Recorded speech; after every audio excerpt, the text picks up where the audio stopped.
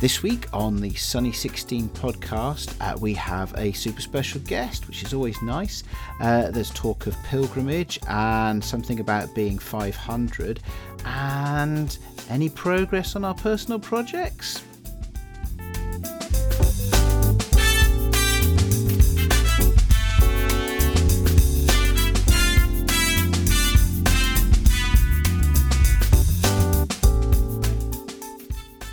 Hey everybody, and welcome to the Sunny 16 podcast. This is Aid, this is show 38. As you may expect, I have my good buddy Graham with us, and we also have a super special guest this week. So, first of all, Graham, how are you?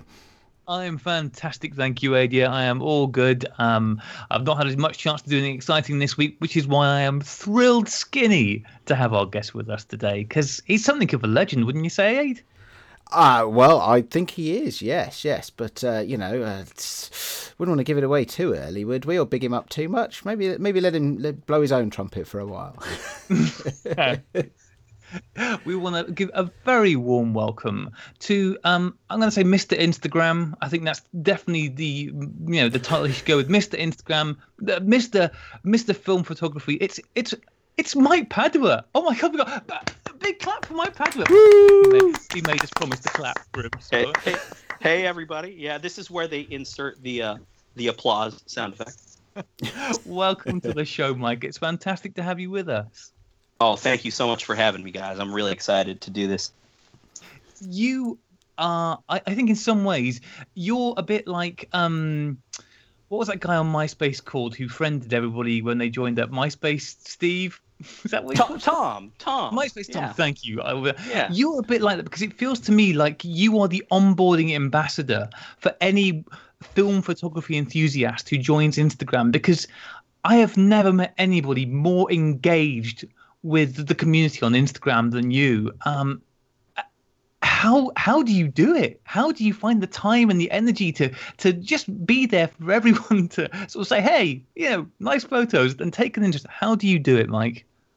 Honestly, it's a lot of work. But I mean, I just enjoy it. I think that's where, out of all the vibrant communities across the internet that are focused on film photography, it's just super vibrant and I think super accessible on Instagram. I think that's what makes it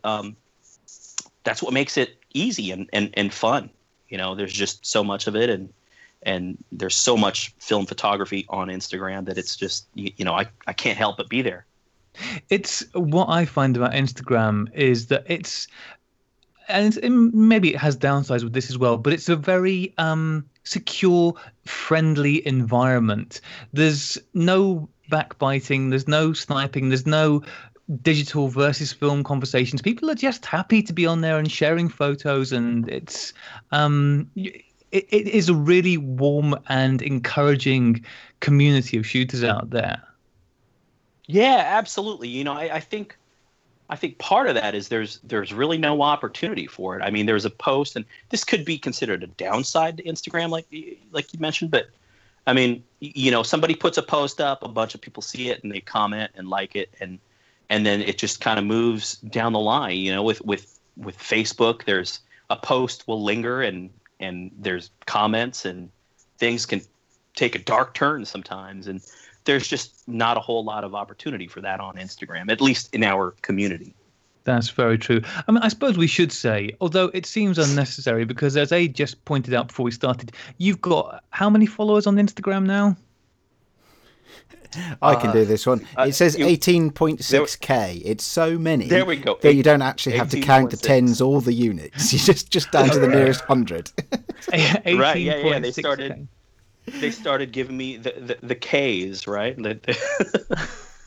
So it seems highly unlikely that anybody listening to this doesn't know who you are. But for those unfortunate few who have yet to be initiated, let's get a brief potted history of you, Mike. So first of all, you are the founder of shootfilmco.com. That's right, isn't it? Yeah, shootfilmco.com. That is correct. Could you tell us a bit about Shoot Film Co? Well, yeah, sure. I mean, it just started small. I just wanted to make a couple of patches, like embroidered patches, just to, I guess, because of my love for film photography, and and as a teenager, I grew up around like punk rock and stuff. I was in a bunch of bands, so the patches and stickers were always a big part of my life. And being a photographer, like putting those two things together, I just thought like it'd be cool to make some film themed patches, because my other passion obviously is film. That's how that came about. I just wanted to make a few patches, and I started making a few patches for my friends. And then they would say, "Hey, my friend asked me about this," and it just grew from there. And it's grown from patches, stickers, and pins, and now I'm carrying zines, which we'll probably talk about. And that's the long and the short of it. So this all grew from basically your desire just to make some nice patches. I love the fact that punk rock somehow goes with patches. That feels like a really nice combination of anti-establishment and some nice arts and crafts sliding together very well there. Right, yeah. Just channel your rage into some fine embroidery, right? Yeah, I mean, this is taking me back now you say it like that, Mike. I hadn't realised it came from there, but yes, it's back to the days of a black leather jacket with a denim jacket over the top of it, with patches all over it. It's oh yeah, absolutely.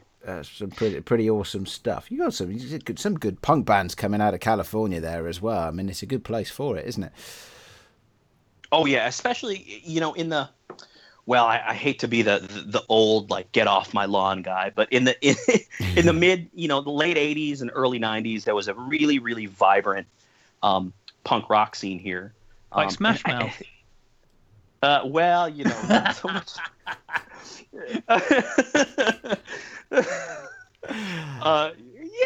Yeah, sure. Whatever you say, man. Whatever you say. It's all right, Mike. It is okay to say no to Graham. It's fine. Right. Yeah. I was so impressed by that left turn that I'm speechless. But yeah, I mean, it was a great scene. Obviously there's the bigger like mainstream guys like Green Day and stuff, and which incidentally they played tiny little shows at the youth center here in my hometown, and ton of great bands that coming out of here. So the shootfilmco.com, you started making these patches and then these pins. Is that what led you to really engaging with the community? Was that something you were already doing that you then, oh wait, great, I've got this plugged in audience? Or was it a case of, well, if I'm going to make these things, I need to try and let people know that they're out there? What came first with that? I guess they both came at the same time. When I started Shoot Film Co., I think I had something like 200 followers, and I didn't really understand Instagram, and I can't claim to fully understand it now, but they really came at the same time. I had so few followers, and all the followers I did have and everybody I was following, they were all film photographers anyway. So I would just post the stuff there, and it just grew from there, and they both grew up at the same time. A lot of your patches have a real sort of classic horror feel to them. The whole film is not dead is really embraced. Where do your design ideas come from with that? What inspirations are you drawing on for that stuff? I mean, they come from everywhere, but for the most part, I like to think that they come from my head. Oh, that's such a tough question, but I have this rule that if something makes me chuckle, then I make it. So that's a good rule. I just So I have this like running list of things that I want to do, which is a few dozen things deep at this point of things that make me chuckle. And if I think it's the least bit clever, then I'll make it. If something like rhymes or whatever, or if I wake up in the middle of the night and think something, then the rule is it gets made. That sounds fantastic. It's a great attitude to have towards these things. That is, I think, the one thing that always comes through in everything you do is you just really seem to be enjoying it.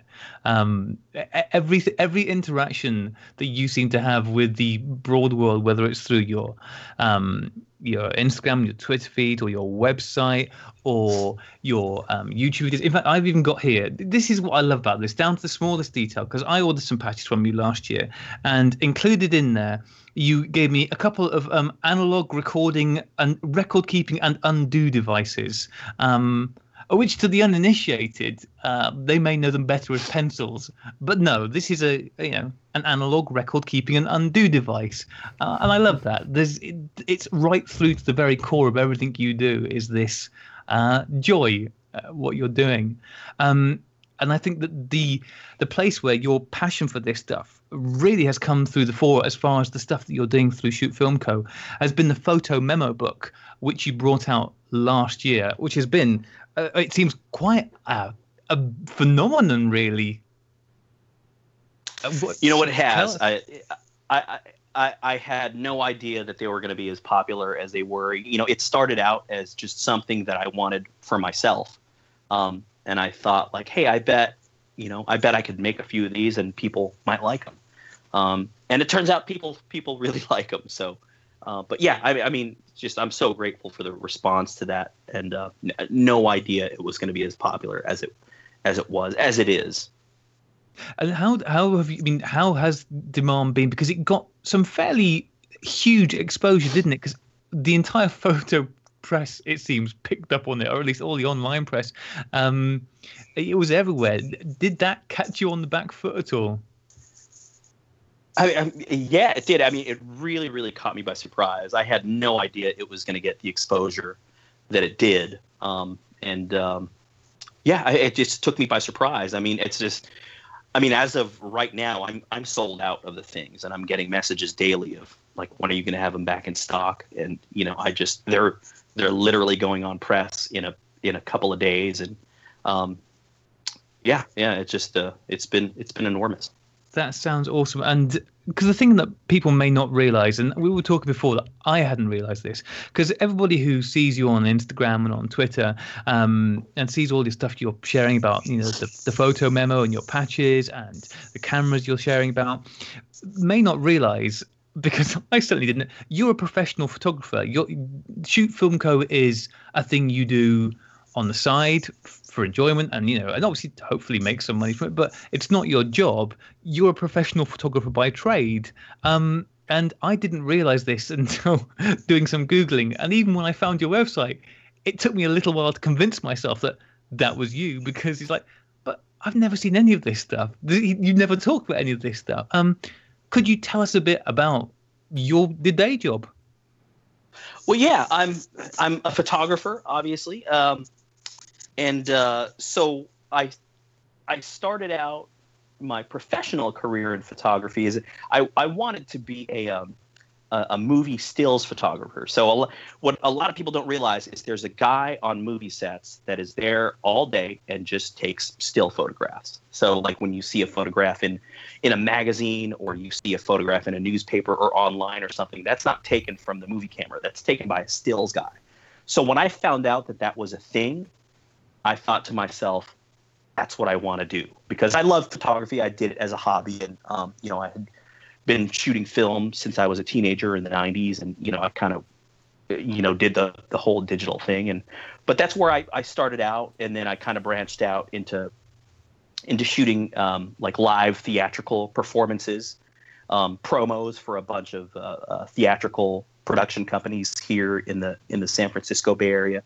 And then after I had kids, the whole travel of all the travel involved in that stuff was a little too heavy for me. So I opened up a studio where I just worked with actors and did headshots and portraits and stuff like that. So I've got a studio now. That's what I shoot. But I am a photographer. There is, like you mentioned, I don't talk about that. Actually, I don't talk about that at all on Instagram. And there's really no real reason for that. I just, I consider Instagram and Twitter, I consider that stuff in a different outlet than my my professional life. Yeah, people definitely want to check out your website though, because I mean you've got some really beautiful portraiture on there. There's lots of really lovely stuff, and it's interesting as well because you're clearly drawn towards the arts, as you said, towards filmmaking and towards theatre, and so that is the subject of your photographs. And there's lots of really lovely stuff on there. Do you ever use film with what you're doing, or are the two very separate things? You won't use film for that kind of work. That's the studio work is all very much digital. Yeah, that's the case. Is that the studio work is very much digital, and the only reason for that, that's not to say every once in a while I'll sneak in a film shot, but the big reason for that is that when an actor comes to me and needs a headshot, they want it yesterday. When I shoot a live theatrical production for promo purposes, they actually need the photos that night because they're usually opening the next day and they need to submit photos to a newspaper or any news outlets like that night. So film is just not in the cards for that. And again, that's part of the big reason I want to Shoot Filmco is kind of a big outlet for me, is because I have a huge passion for film and I needed a place to be able to exercise that and put that. That actually brings me on to another question, because obviously you've got this, your Instagram, your Twitter feeds, and you've got some really interesting YouTube videos as well, where you're demonstrating some really nice high-end point-and-shoots cameras, of which I am very, very jealous. The one thing I struggle to find is photographs that you're taking with your film cameras. Now, I'm sure you are, but you never seem to share them. So, one, why not? And two, what kind of stuff are you shooting? We know your professional work is all headshots and portraits. What are you shooting? What's your personal photography like? And why aren't we seeing it? God damn it, Mike. That's a great question. So all my personal film photography is photographs of my kids playing, like in the backyard or at a park. And I'm just not sure if people care about that. Like I kind of feel like, I'm not gonna inflict this on you guys of another photo of my my daughter on a swing or my son on a scooter or something like that. And even though I like looking at those pictures from other people, I don't know. I guess I don't feel compelled to do so. Yeah, sure. I can get that, actually, because I take a lot of photos of my kids, but the stuff I tend to post, if it's not portraits of other people, which is more what I'm trying to do recently, it's actually sort of urban landscapes from my commute and stuff like that. Mm-hmm. That's the stuff I tend to post most of all, rather than yet another photograph of one of my children doing something only mildly interesting to me, let alone anybody else. It's like. Yeah, and that's like literally all of my personal photography that is all shot on film it's literally my kids playing, or me and my wife at a restaurant eating burritos or something like that, and I just think, who doesn't want to see that? Right, exactly. In fact, I'm posting one right now. So, but so that's why no big secrets or anything like that. It's just like. It's just a matter of like I guess I just want to I'll post what I feel like seeing at that moment. Yeah, no, I completely, and also I don't think it's the worst instinct in the world to not share hundreds of photos of your young children. Like I said, I've shared pictures of my kids on there. Age shares pictures, but I think just not having a lot of them on the internet is probably a good plan. Probably more than one reason why that's a good idea. They won't thank us later on, will they? No, they will not. Right, yeah. They will they will not. You do seem to have a real love for point and shoots. Doesn't feel like it's the right word, but the high end of that market. Are they your go-to cameras? I suppose for what you say you're shooting, it makes a lot of sense, but is that your kind of go-to when you're shooting film?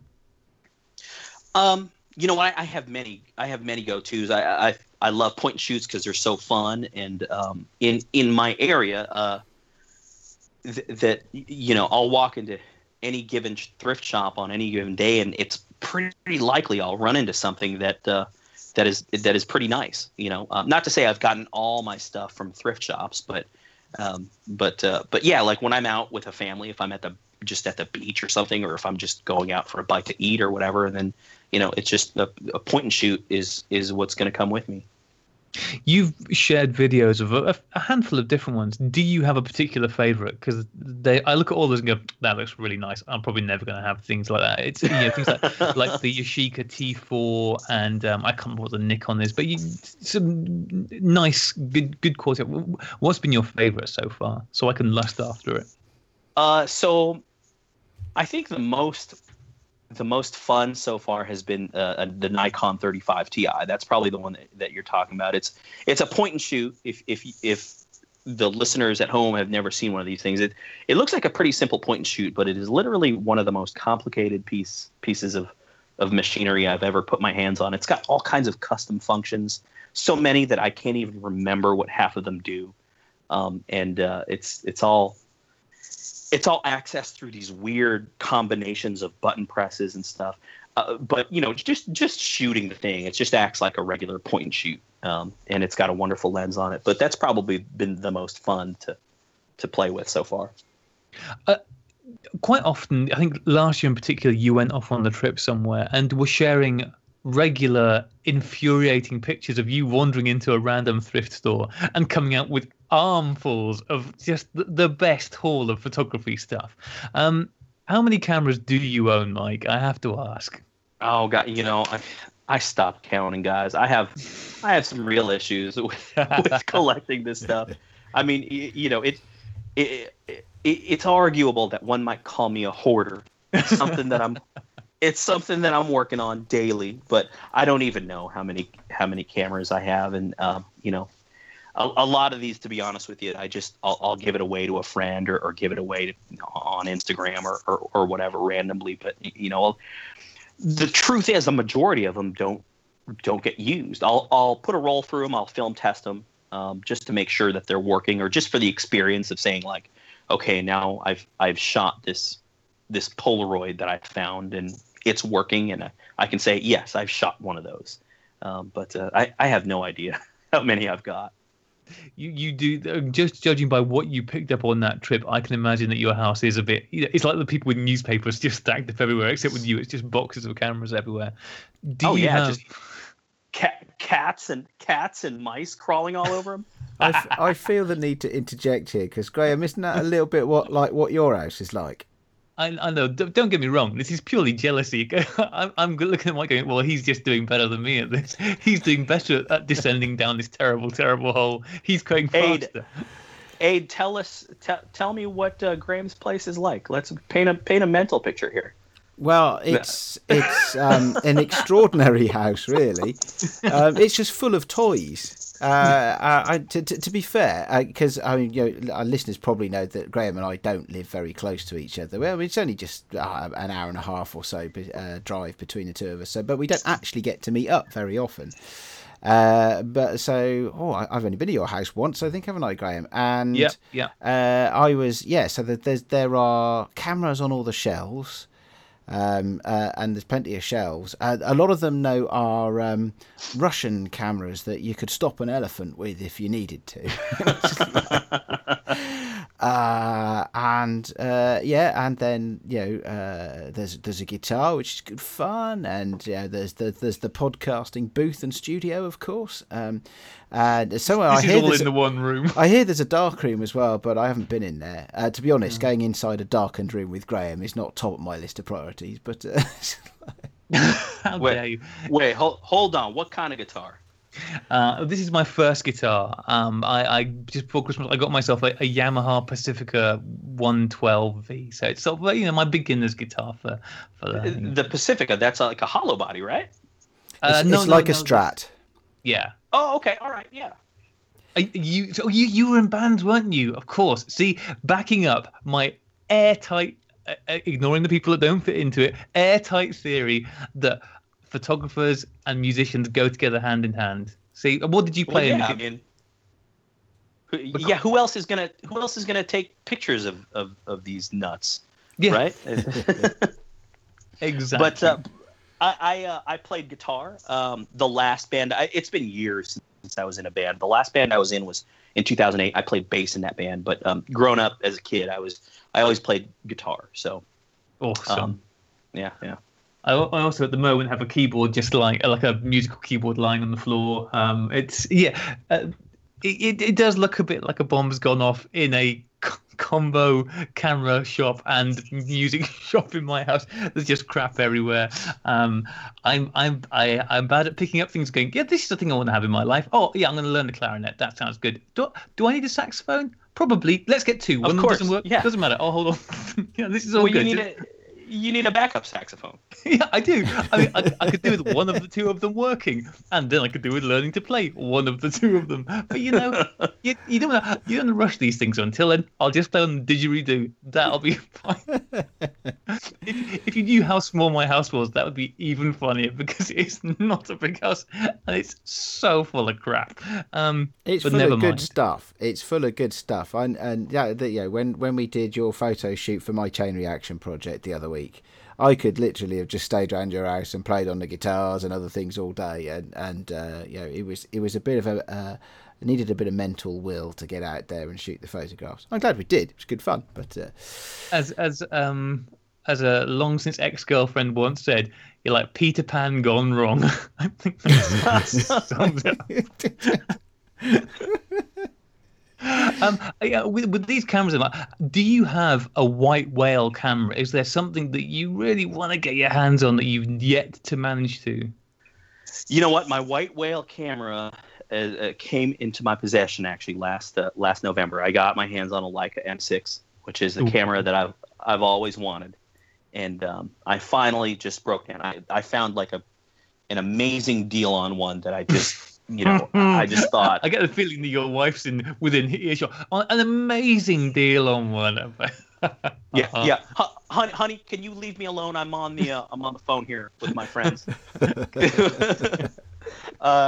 Yeah. So I mean, I just couldn't say no. And, it's I'm a rangefinder guy. I love SLRs, but I'm a rangefinder guy. I've always wanted a Leica M6. This opportunity presented itself to me. I could not say no, so I'm now the owner of a Leica M6, and that is my white whale. And how's the experience been? Has it been everything you'd hoped it would be? It really has. It's I feel that I'm on the same level as Henri Cartier-Bresson. No, in all seriousness, it's a fun camera to shoot with, man. Like I said, I'm a rangefinder guy. I love SLRs. I love point and shoots. Obviously, I have a ton of point and shoots, but I just love rangefinders. I love the focusing mechanism. And I can't even explain what it is. Just there's so much pleasure in shooting a rangefinder to me over an SLR, which I also love. But I love rangefinders, and this is kind of I guess to many people, myself included, it's kind of the top of the heap. Yeah, it certainly does seem to be that way, and it's really great to hear, because we see it on Instagram that Aid and I, neither of us have ever had the chance to shoot with Leica, but you certainly see plenty of people who own them and love them, and they are held in exceedingly high esteem. But it's really good to hear the opinion of somebody who's wanted one for a long time and then finally got one, because it's the kind of thing that if you've gone through your lifetime really wanting it, and also you've got to shoot with a lot of nice cameras, it could have been you got it and went, that's all right. What's the big thing? Right. Yeah. And I know people that have lusted after a Leica for months, if not years, that shot one and said, yeah, it's okay. I'm probably going to sell it, Yeah. And I guess to each his own, but shooting the thing is just a lot of fun. It's just there's not a whole lot to the camera. It's not a complicated machine. It's just kind of distilled down to everything that I want. Yeah. But yeah, I mean, it has been a lot of fun to shoot with. And you're still just using this camera to take pictures of your wife and children and nothing else. Oh yeah. I mean, amazing, decisive moment pictures. Yeah, that's what I was going to say. Everyone, and all black and white. I trust, because you can't shoot color in a Leica. I think that's in the right. Right. No, it's just loaded with 50 ISO black and white, and but yeah, I mean, it just half of the fun in photography is in the experience. I think that the end result of the photograph and the negative and the print, that's all important. But the other side of that is the experience too, and I think the experience counts for something. Leica has that perception of it's a rich guy's camera, But I mean, I think that's because it's really expensive. I'm not sure. Oh, is it? Is I it? think- Is it? I think wouldn't that's know. why, yeah. Well, seeing as you got such an wouldn't amazing know. deal on it. Yeah. I wouldn't know that it's expensive. I just sent my assistant out to pick mine up. So Yeah. the receipts around here somewhere. But yeah, you're right. You're right. I mean, it is an expensive camera, but it's not like it wasn't a decision made lightly. Like I've wanted one for years. I decided in January of 2016 that I wanted one, and it took me 10 months to actually pull the trigger on one.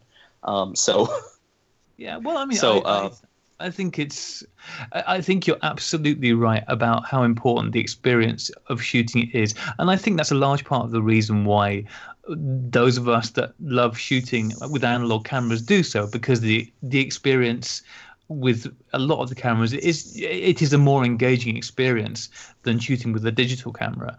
And if you've got a camera that you are just really enjoying using, almost as an unintended, well, not unintended, but as a consequence of that, you're probably going to take better pictures because you're going to be in the flow with it. That does seem to be the recurring thing that you see about people who are using Leicas, is that it becomes like an extension of who you are. You're not thinking, I need to do this and I need to do that. It's like, no, it's as you said, it's a simple camera. It gets out of your way and lets you take the pictures. And I think that sounds, I'm really glad that's been your experience with it.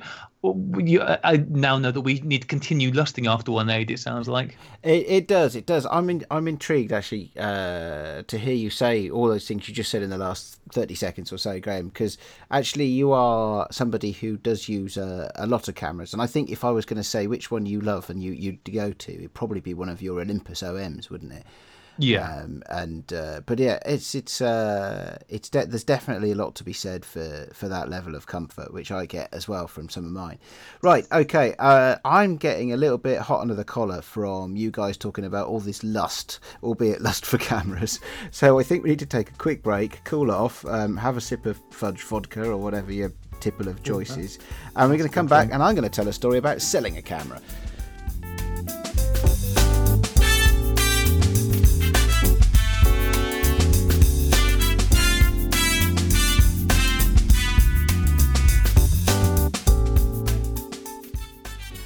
Okay, phew, little bit of a break. I'm a little bit cooler, less hot and bothered, and I've had a sip of wine as well, so a little bit more relaxed. I'm going to talk about selling a camera now because, just to balance everything out, because, I'm not a hoarder like Graham, and it sounds like Mike's a bit of a hoarder as well. So, well, in all fairness, I'm trying to get rid of some. So, I mean, let's not throw me under the bus just yet.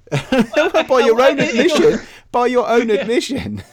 And also, in all fairness, how exactly are you trying to get rid of them, Mike? 'Cause it doesn't sound like you are at all. By you know what? more? That was 5 minutes ago. I'm a changed man, so I mean, you guys don't get to judge me. Okay, that's a very good point. We shouldn't be judgmental. At least collectively we shouldn't, because I have to balance out Graham, who's decidedly judgmental. But there you go. Hell yeah. All right, anyway, listen, proper story. So, I can't remember if I've ever mentioned this place on the podcast before. I must have done. One of my favourite camera shops is a place in London called Grays of Westminster.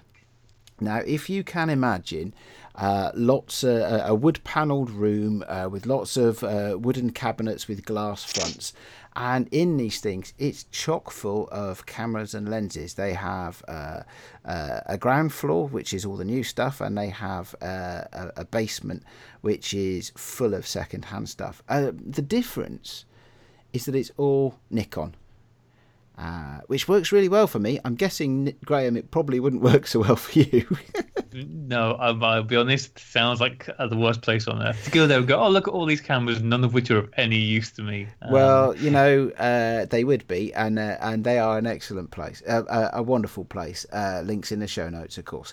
Now, I have a number of Nikon cameras, including. Bold statement. What a bold statement that there'll be some show notes. I have failed to put show notes up for at this point so many weeks. I'm afraid to even start again. At some point, I have to sit down and spend an entire day putting show notes up. All right. Well, for just in case you don't, and you don't reform yourself in the next few days, anybody who wants to find this place can just Google Greys of Westminster.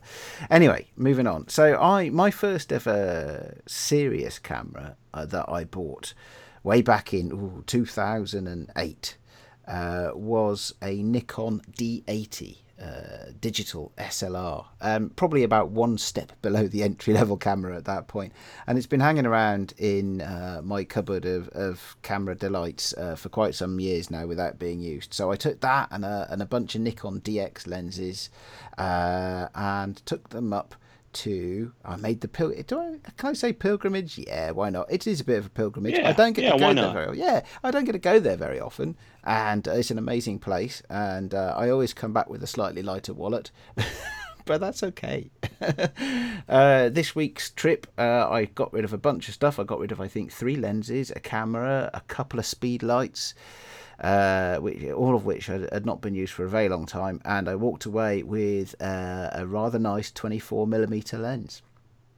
Ooh, very nice. Yeah, I tried several. I tried some, I don't know whether you'd call them vintage, but the Nikon AIS lenses at this point are 40 years old, pretty much, or maybe 35 years old. They're from the late 70s, early 80s. I didn't go quite that far back. I bought a lens that must have been designed in the late 90s, but actually they still produce today. So I actually bought a brand new lens from the 1990s. But there you go, the 24mm AFD lens. For those that are interested in the specifications for Nikon stuff, I think it's a maximum f2.8 aperture, and that kind of rounds out my set of primes now for Nikon. I'm quite pleased because I've now got a really good 28, a really good 50, and a really good 85. I've also got a fairly soft 35 just for I know, kicks, I guess. Is your 35 an AIS? No, the 35 is a Series E, which was a I've got a fairly soft 35. That just sounds so rude. What, as opposed to my really sharp 85? Sorry, carry on. Child. Right. Back to the photography. No, the 35mm I have, Mike, is a Series E, which was a sort of consumer grade lens from the late 70s. It was like a kit lens for the cheaper bodies, right? Yeah, something like that. I quite like it actually, but it is noticeably soft for a prime lens. But I still use it occasionally. Anyway, the therapeutic sense of offloading basically a whole drawer full of gear was quite nice actually. Either of you ever experienced selling a whole bunch of photography gear? I don't think I've ever sold anything. No, I tell a lie. I did once sell one Zenit, and then I felt bad about it afterwards. Wait, you can sell gear? You can, but I think there's a circle. I think there's a circle in hell reserved especially for people who do, Mike. So I can't recommend it. Yeah, I won't do it. But no. You know, in all seriousness, yeah, I've sold. I kind of do almost every year at the beginning of the year. I'll just go through a bunch of stuff that I just, and this is not easy for me, guys. So I'll go through a bunch of stuff, and just if I haven't used that thing in 6 months, it's got to go. So I'll sell it. And but yeah, I did that again just at the beginning of this year. You So you saying you do your film photography is all family and your wife and your kids. Do you use artificial light when you're doing that? Because obviously it's something you're incredibly familiar with from your portrait work. Do you do that with your film as well, or do you like a much more low tech approach with that? No, no. I mean, I avoid using flash even at as much as I can if I'm shooting film just for myself. Yeah. So there you go, Aid. You're the only weirdo here. I like using light. I like to play with light. For me, photography is mostly about light. I have the luxury of not needing to do it for a living, and not really very often having people worried about what my photographs turn out at. So, where you experiment with cameras, I experiment with light. And where you buy lots and lots of cameras at car boot sales and all that sort of stuff, I tend to buy lights rather than cameras. But anyway, another thing is, just going back to the whole thing about Grays of Westminster, they have some incredibly rare stuff in there. They've got like fisheye lenses that cost $100,000 and stuff like that. But what I did see was a camera that really resonated with me and then shocked and horrified me. Because you know that I shoot, by choice, my Nikons are the Nikon FE2s. So they are SLRs from the early to mid 80s, and they are the famous Nikon that they're a bit like is the FM2, which is the M being for manual, or mechanical rather I should say. They have meters in them, but everything's mechanical, whereas the FE2 has circuit boards and it can shoot aperture priority because it's electronic. But they had in there a collector's item, which looks exactly the same. Technically it's a Nikon FM2N, but it didn't say that on the front of it like most of them did. It was a sort of orangey tan coloured leather with a silver metal body, and it said Lapita on it. This is Lapita. And I actually had to look this thing up, because the thing that shocked me, right, for a camera that you can buy, I don't know, for 150 quid, they wanted 10 grand. And okay, so Mike's into Leicas, yeah, great. I don't think anybody would be surprised that a Leica is expensive and that there are collector's edition Leicas. But the Nikon do a few as well. But this, apparently, I had to look it up on Japan Camera Hunter, and apparently it was a very limited edition version, Japanese market only, sponsored by some sort of Japanese magazine, lifestyle magazine that doesn't even exist anymore. But I just thought, wow, I'm running around with a couple of these things in my bag, and it cost me about 150 quid a piece, and you could spend 10 grand on one. Yeah, I mean, it has got an engraving of a frog on it, so that makes it worthwhile. Wait, so do you have one of these? No, good God, no. Okay, all right, yeah, because I've never heard one. I mean, I'm on eBay right now. It's like, oh my God, I wonder what they're. I've never heard of this thing. What is it?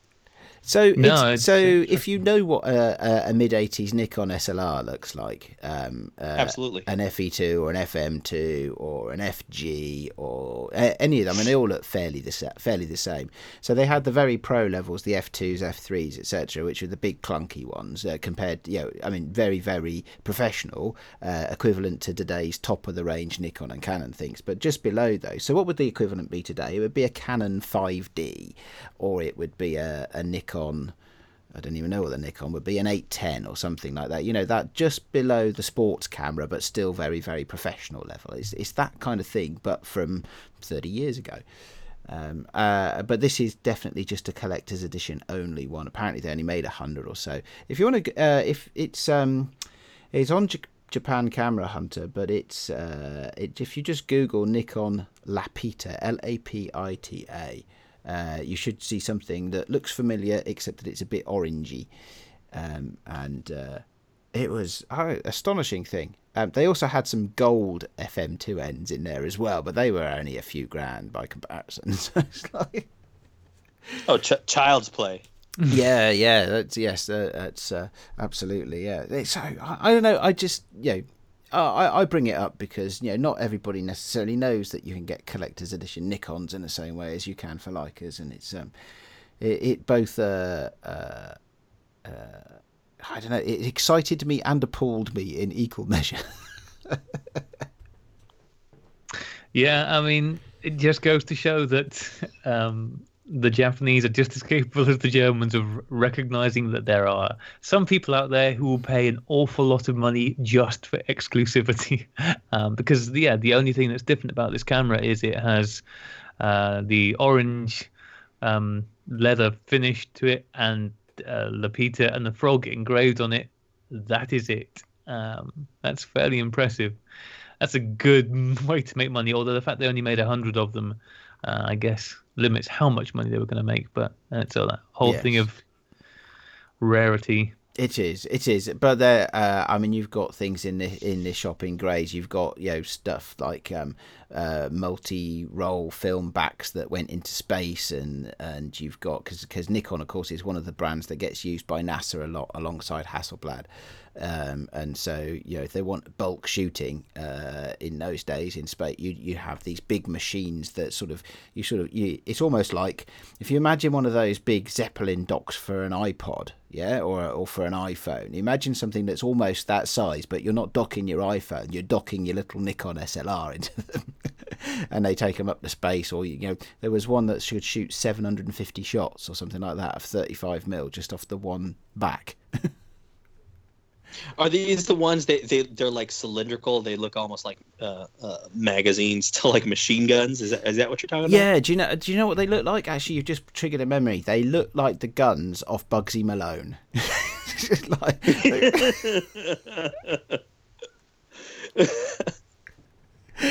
That's that. So you just look at it and go, wow, that's some awesome stuff. So anyway, I'm talking a lot and I'm rambling a lot about this shop. But anybody, I know that a lot of people that live in London know about this place. But anybody ever visiting London, anybody who doesn't know about it and likes to have a look at some interesting Nikon stuff, I very much recommend, and I think I'm going to stick with the word pilgrimage. That is definitely the right verb. I made the pilgrimage to Grays and bought a new lens along the way.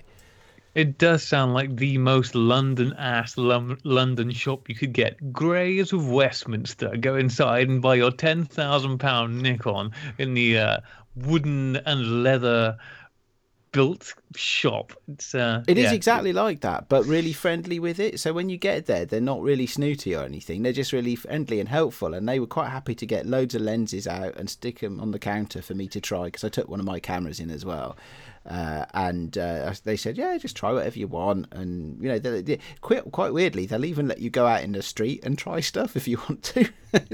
Oh, you're kidding. That's amazing. Yeah, it's in a part of London called Pimlico, which is quite a smart area in Westminster. It's quite residential as well, and they don't seem to mind. You can take. I guess with the most expensive stuff, they'd probably be a little bit wary of it. But average stuff, they go out in the street, try it. Oh, okay. Anyway, enough of that.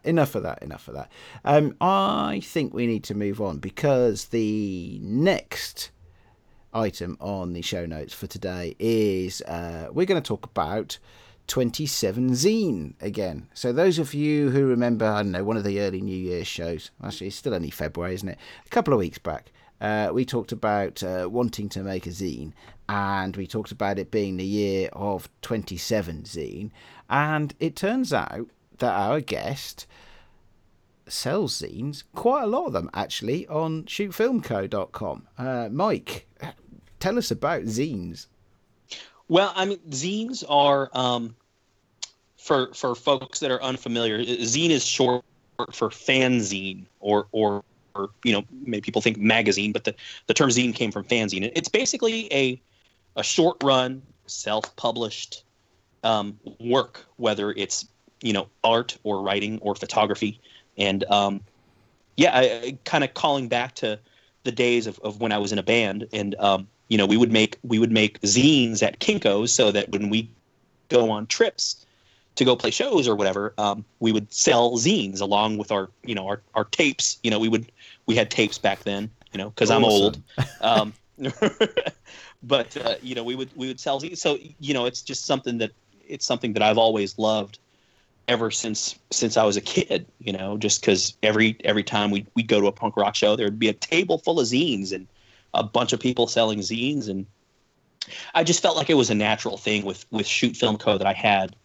You know, I realized very quickly that that I have an audience of people who love film and photography, and what better way to shed light on the medium and the artists that shoot film than to feature their zines in the shop.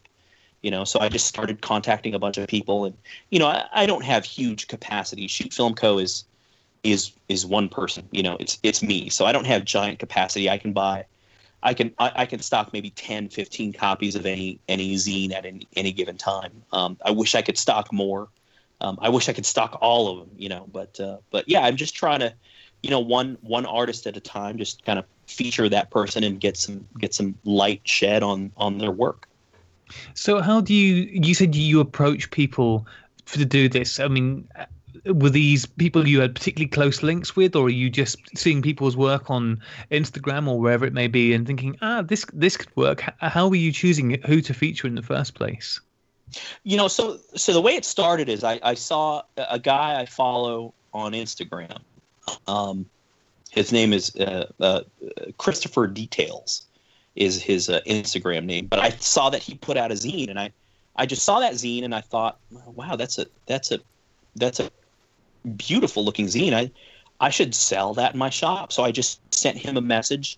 And that same night, I sent a message to another artist by the name of John Wilkenning, who had put out a zine of all pinhole stuff called Tiny Plastic Box. So I sent him a message, and you know, those were the first two that were in my shop. And so from there, once people got wind that I was doing this, then I started getting submissions, which at this point I can no longer keep up with. So if you've submitted something to the shop that you want and I haven't gotten back to you, I'm really sorry, but I'm trying to get back to everybody. So yeah, I mean, it started as me reaching out to a couple of people who I saw they were putting out work and they were amenable to, you know, sending me 10, 15 copies of their stuff to put in the shop, and it just grew from there. Now I'm taking submissions online, and so I'm just approaching it like that.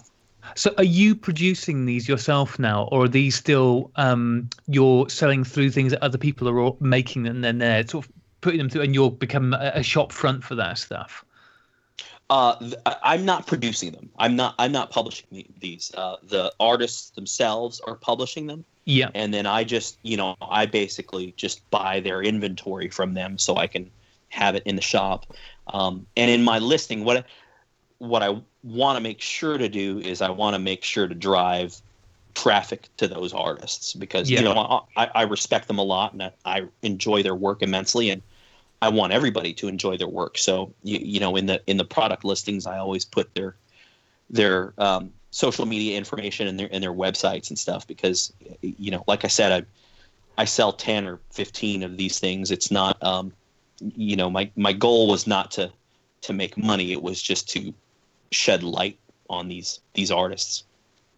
And I mean, I've had essentially no contact with zines, but I'm aware of what they are and what they were. And it looks though the zines that you're selling through now, I mean, it looks at that in some ways calling them zines is perhaps selling short what looks to be the quality of the print and things like that have gone into it. And they look like, I mean, obviously different people are doing different things, but they look like they're well put together zines. What's been your what have you found from these? Are people making higher end products now? Because I would imagine the zines back in the day were the cheapest thing you could throw together to get out the door to promote your stuff. Oh yeah, I mean, the zines back in the day were literally, you know, 11 p.m. at Kinko's, just begging the counter lady for a discount, you know, on photocopies, and then hand stapling everything. And but yeah, I mean, the quality of a lot of these things are amazing. I mean, they're just, you know, some of them, like you said, zine. The term zine may be selling them short. I mean, some of them you could call these are photo books, you know, and they're beautiful, full color or black and white, great quality paper, great printing, excellent work, of course. And you know, I think the zine is more, the term zine is, I guess, more of a of a cultural thing, you know, that it's kind of a little bit more, I guess, a little bit more independent, a little bit more underground. But yeah, I mean, the quality is the quality that people are capable of nowadays, and that is accessible to people, is pretty amazing. You said that you've been inundated with people getting in touch with you, wanting to sell through you. What do you think has been the cause of the resurgence in zines, or through people trying to put work out like this? What do you think is driving this? I think it's the same reason why a lot of people are shooting film again or deciding to pick up film to begin with. To me, there's nothing like looking at a photograph printed on a piece of paper over a cup of coffee. You know, there's nothing like that. So not to get off the rails here, but I actually just saw Gerhard Steidl speak the other night. And I don't know if you guys are familiar with who he is, but he's a publisher. He's one of the most well-known publishers in the world. He published Robert Frank's work, just hundreds of artists. But I'm not even sure where I was going with this. But he said something that really, really, really struck me. He said that the best way to consume a photograph was invented hundreds of years ago. It's called the book. And that really just struck me. And I think that's the truth. There's nothing like seeing a photograph on a printed page. I love the internet. I love digital distribution, you know, that you can post a picture and 1,000 eyes can see it right then and there. I think that's awesome. But there's just nothing like seeing a photograph printed on a page. Yeah, I couldn't agree more. After cameras, I think buying photography books is my bad habit of choice, because there is you want to really scrutinize pictures, or at least I do. If a picture grabs you, you want to really look at it and just dive into it, and it's really hard to do that on any digital device. No matter how big you can make that picture, there is something about that connection there. And I've got, you know, a few books that I just, you know, immediately spring to mind and think, oh yeah, that's a book I can just sit with and really enjoy looking at the photos.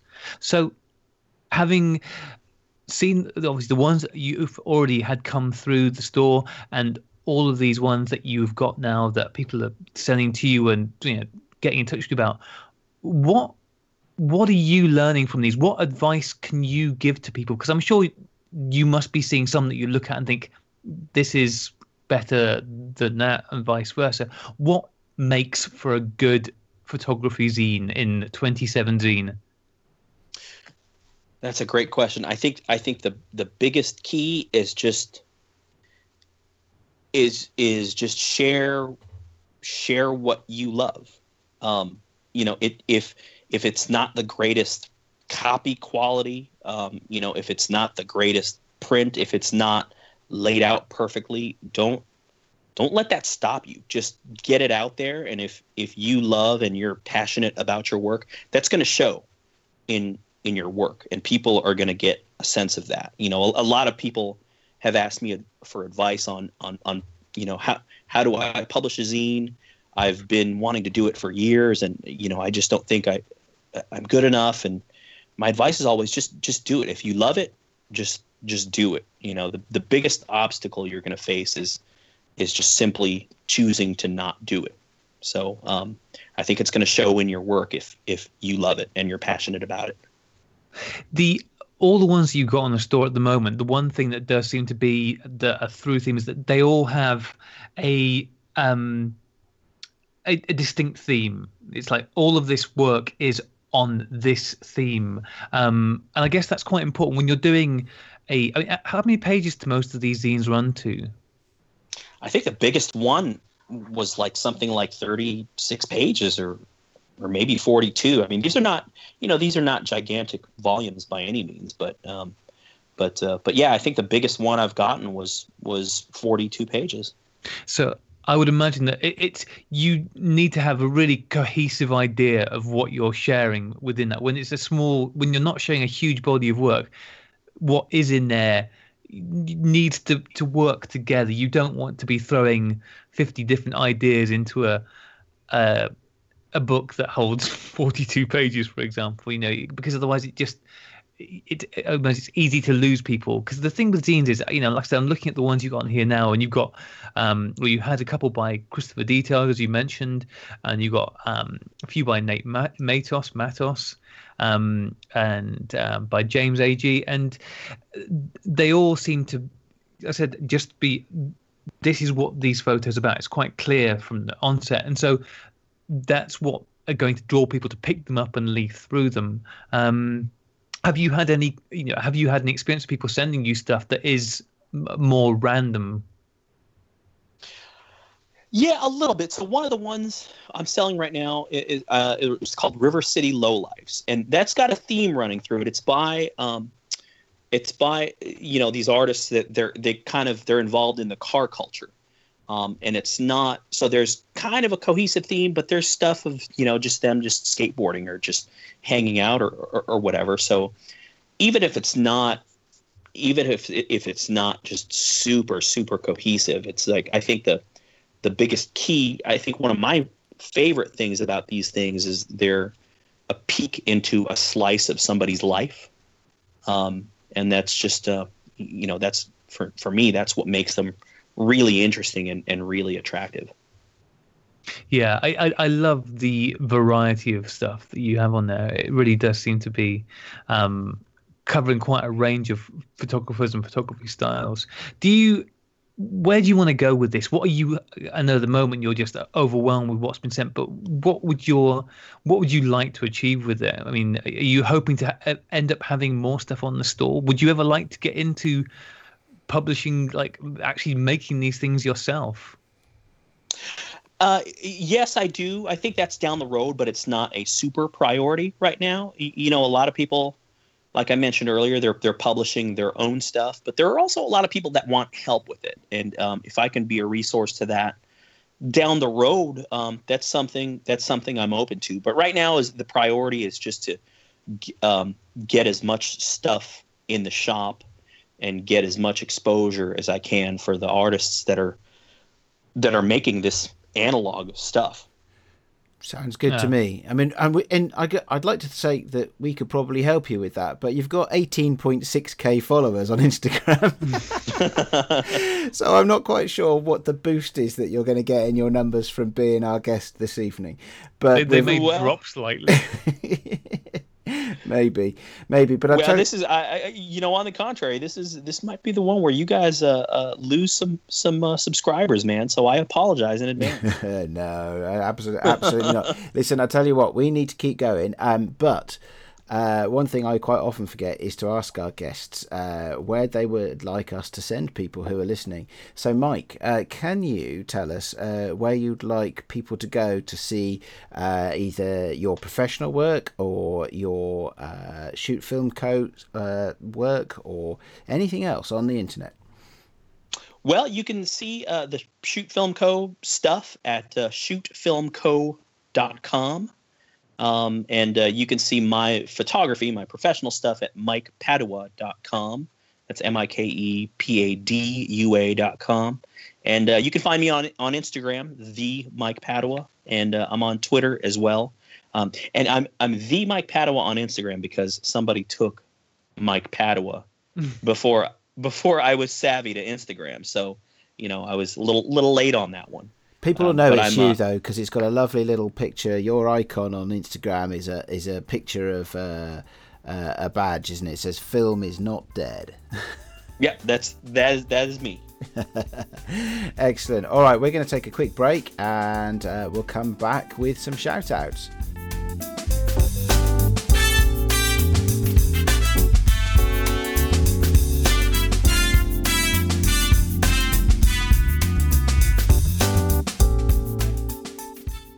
Right, it's that time of the week that we all know and love where usually Graham shouts at people. I have it on good authority, because he's just told me in the break, that actually he's tired of shouting at the internet. It's like it's a bit weird, but there you go. Hey, so we are going to invite our guest Mike to shout out to some people, or if you want, Mike, you can always shout at them. Yeah, well, okay. Should I just do this at the top of my lungs, shouting out? Is this a literal thing? Yeah, go for it. Well, if you can get some angst into it, you know, some yeah, that'd be great. Yeah. Well, I want to shout out my wife. I mentioned earlier that Shoot Film Co. is just one guy, and that is technically untrue because my wife actually does all the packaging. So she helps me out with that late at night with a glass of wine, not unlike what you guys are partaking in now. She'll package all like the pins and patches and stuff. So thank you so much to my wife, Elise, who's a big supporter of everything I do. I couldn't not do any of this without her. It made me laugh. I was looking at one of your videos. I think it was the video you put up on YouTube. The behind the scenes for when you were making the photo memo book, and the video didn't have many comments on it, but I think about the only comment on there was yeah, a cute wife. Yeah. I mean, there are worse comments. That's her that is my wife, Elise. Okay, who else would you like to shout out to? Well, I mean, you guys, thank you so much. I listen to you guys while I ship orders, and Matt Day, I think everybody knows who Matt Day is. Bellamy Hunt, Japan Camera Hunter, just great supporters. Everybody who supported me, everybody who's making stuff, everybody who just is a film shooter. None of this stuff would happen without everybody's support. So that's and all 18,600 of my Instagram followers, I'm going to shout each and every one of them out. Yep. Individually right now. I hope you guys have time. That's all right. I'll edit it. I'll edit this out. It'll be fine. Yeah, there we go. We'll just sit okay, let's go. I'll be over Aaron A. Aarons. But yeah, thanks to everybody. I really appreciate it. Cool, excellent, thank you.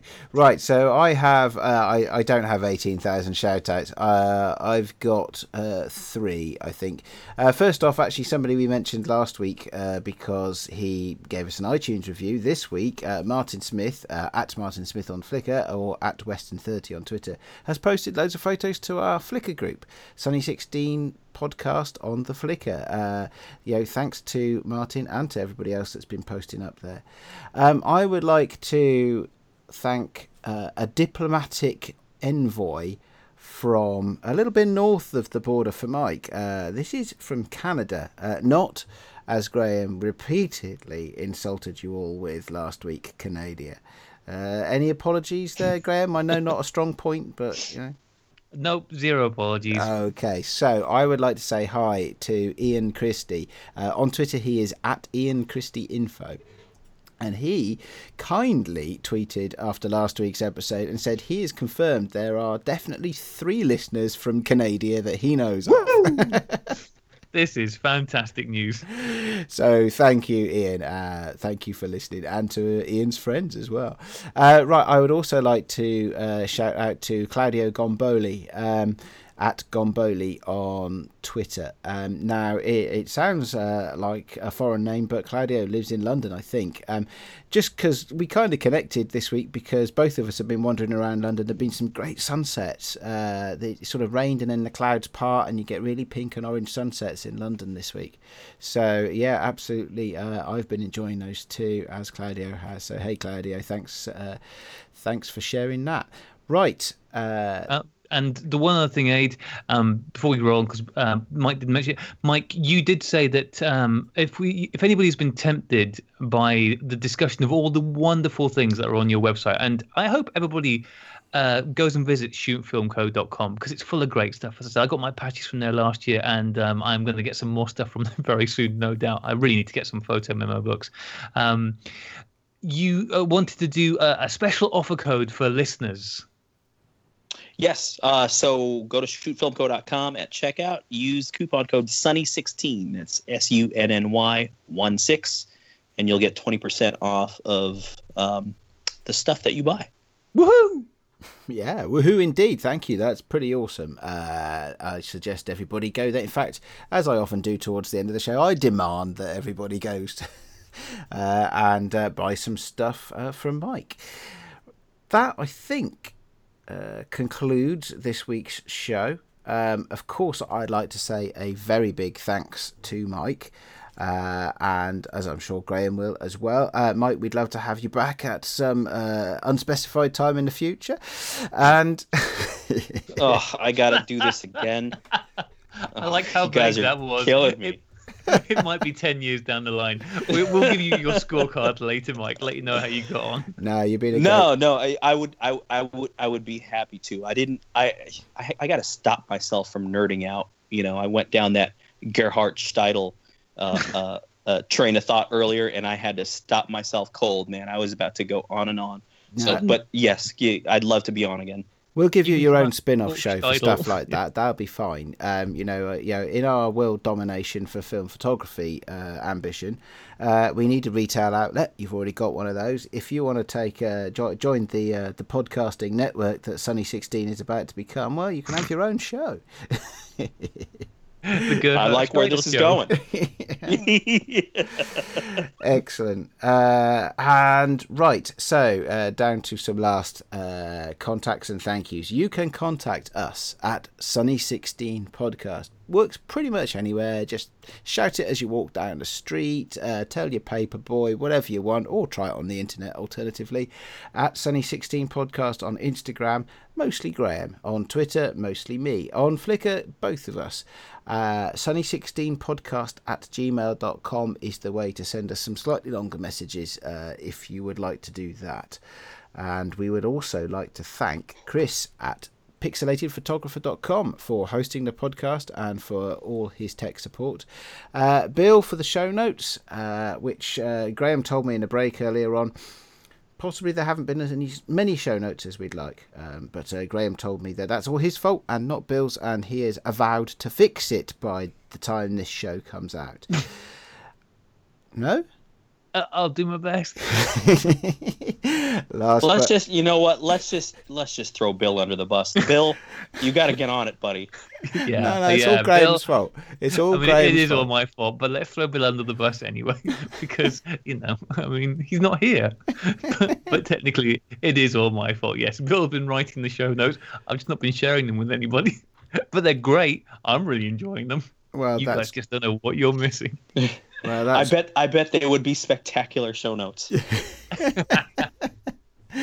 Okay, and last but not least, we need to say thank you to Kevin MacLeod at Incompetech.com for the music, for all the music, not just the music that we play on this show. Which brings me to thank you. We will speak to you again next week, and goodbye. Bye. Thanks so much, guys. Yeah, it's been great having you on, Mike.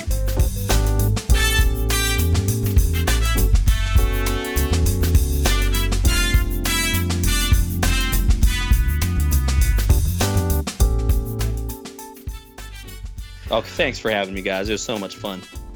You can come back anytime, dude. Anytime.